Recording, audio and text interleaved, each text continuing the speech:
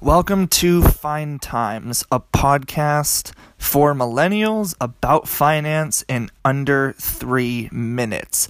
I'm Matt, I'm your host, and if you would like to, please do, if you're listening, go follow on Twitter at FineTimesPod, FINTIMESPOD.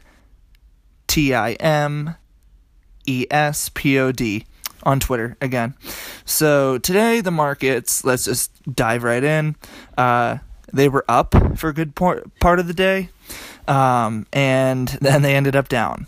109 points for the Dow, S&P down 17, NASDAQ down 77. So finishing off what was a rough week in terms of, we had some gains, but we didn't really... I don't know. I feel like we lost more than what we gained, and I'm probably wrong when I say that.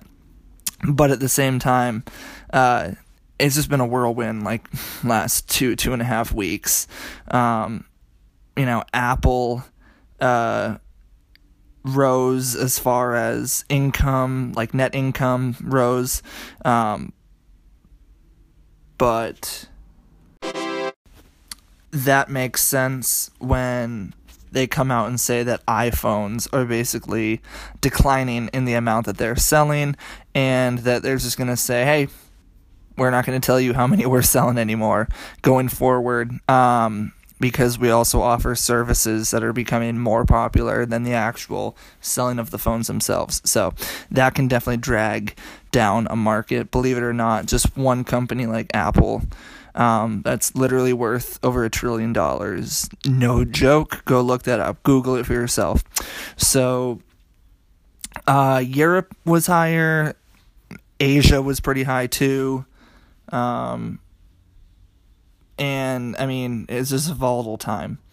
It's a little bit of a rebound for the week, but not much. When in comparison, let's just go back and look at it. The market lost in the last month, starting from today, going back 1,500 points. That's a lot. So anyway, hopefully Monday is better, and I will see you guys then.